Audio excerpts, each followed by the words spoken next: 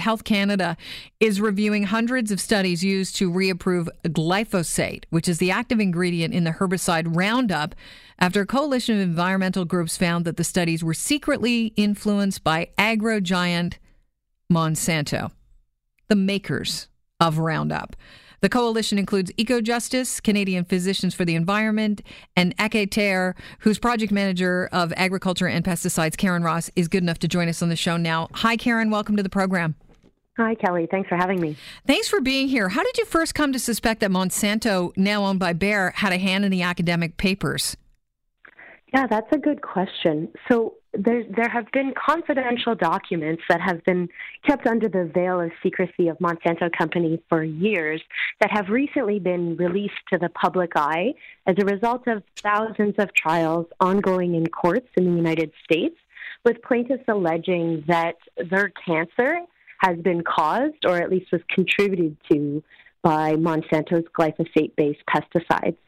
So these Monsanto papers are secret documents, either text messages or emails, strategic plans, maybe even presentations that reveal communications between Monsanto employees that reveal how they've influenced public science without expressing any kind of conflict of interest or their authorship on these papers. So when you're talking about influence, could it be funding for the actual studies that result in the academic papers? Right. No, in this case, particularly what we're talking about is that Monsanto scientists have either edited, changed, or even preconceived research papers and then taken their name off of these studies. So it appears as though these studies have been published independently through the peer review process, but really have been influenced by Monsanto, in some cases right from the get-go of the conception of the study. Well, that's a sinister accusation. What are Monsanto saying?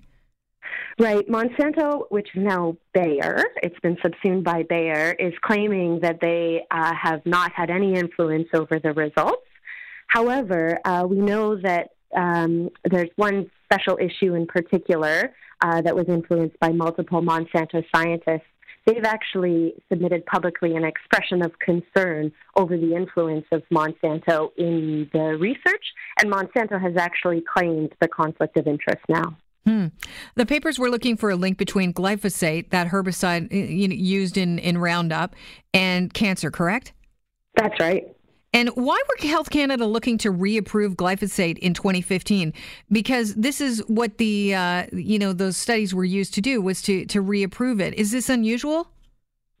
No. So our law in Canada requires that our Minister of Health review pesticides every 15 years to ensure that they don't pose any unacceptable risks to our health or to our environment. So it's Health Canada's responsibility to review both industry-submitted data, so data from companies like Monsanto, as well as the peer-reviewed literature to determine anew whether or not glyphosate poses unacceptable risks. In this case, they reapproved glyphosate in 2017 for continued use in Canada with very few, very minor risk mitigation strategies. Within that evaluation, what we have revealed is that they made use of some of this science that has been influenced by Monsanto with the impression that it was actually independent data done through the peer-reviewed process. It's funny that you bring up the word impression, because I was under the impression, and I'm sure a lot of people were, that Roundup, which is the active ingredient for it, is this glyphosate, this herbicide, was banned in Canada for private and commercial use, but that's not the case. Where do we use this herbicide? What do we use it for? Right, that's absolutely not the case. So glyphosate is the most used pesticide in Canada. We've never seen a pesticide used as extensively as glyphosate in Canada. We use it extensively in agriculture, predominantly on crops that are genetically modified to be tolerant to glyphosate. So that's in our genetically modified corn, soy, and canola. We also use it at the end of harvest cycles to help dry out and eliminate weeds from crops like wheat and chickpeas. And glyphosate is also used extensively in our forestry industry, as well as on rights of ways, so things like roads and train tracks to get rid of weeds. Wow. So you just made me rethink my hummus for tonight. Glyphosate, I know, is banned in 14 countries. So that's probably, I've been reading about it being banned in places like Colombia, France, and Belgium. I just assumed we were with the program here. But, the EPA in the States determined in 2017 that the herbicide had no link to cancer. The World Health Organization is determining, or at least they did in 2015, that it's a probable carcinogen. And Health Canada, now after your coalition has pointed out these studies that were used that may have Monsanto's fingerprints all over them, which actually led to glyphosate being reapproved for use in Canada. They're reviewing hundreds of studies right now. And I hear that the coalition is not satisfied with this. What would you like to see Health Canada do? Right, that's right. So Health Canada has admitted that these are indeed troubling allegations. So they're reviewing internally the science that they themselves used in order to determine that glyphosate was safe for use in Canada last year. However, what we would really like is transparency in the process and an independent panel of experts to review the evaluation itself so that we can regain public trust in the regulatory system here in Canada.